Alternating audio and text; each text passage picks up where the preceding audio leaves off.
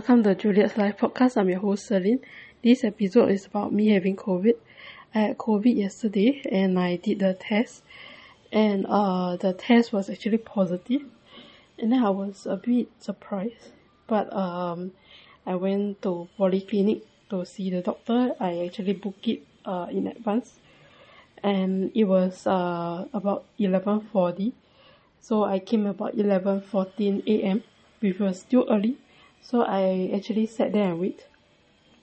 And then I saw that my number was being called. I saw from the screen. So I actually quickly rushed in.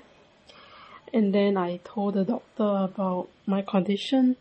And then about the COVID test. And then she said that I had a little bit fever. So she actually tested my breathing.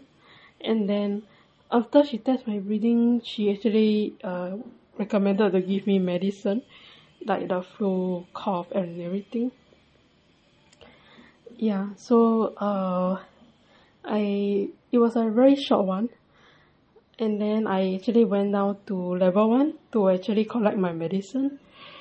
After collecting my medicine, I went to payment, but I couldn't pay because I don't have the NETS card. But I actually waiting to pay 3 days later. Yeah, so I was asked to go home first. And then I hope to really recover soon. And then with a bit of resilience here.